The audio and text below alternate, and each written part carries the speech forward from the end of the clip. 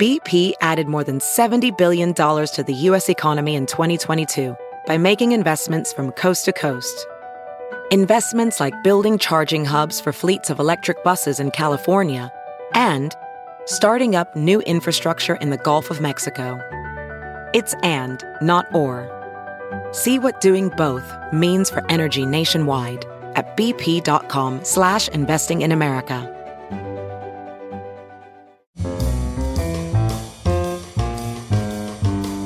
It's Merriam-Webster's Word of the Day podcast for September 15th. Brought to you by Merriam-Webster's Unabridged Dictionary Online, America's largest dictionary, now continuously updated. Learn more at merriam-websterunabridged.com. Today's word is modicum, also pronounced modicum, and spelled M-O-D-I-C-U-M.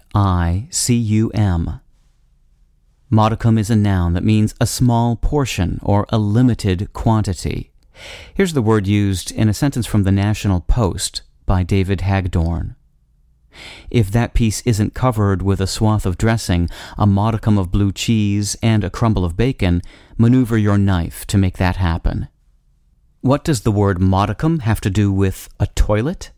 It just so happens that modicum shares the same Latin parent as commode, which is a synonym of toilet.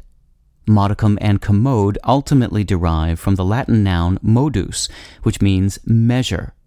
Modicum, which logically enough refers to a small measure of something, has been a part of the English language since the 15th century. It descends from the Latin word modicus, meaning moderate, which is itself a descendant of modus. Modus really measures up as a Latin root. It also gave us mode, originally a kind of musical measure, modal, modal, modern, modify, and modulate. More distant relatives include mete, M-E-T-E, moderate, and modest. With your word of the day, I'm Peter Sokolowski.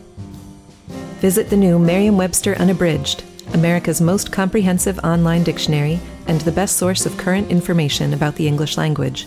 Get started today at merriam-websterunabridged.com.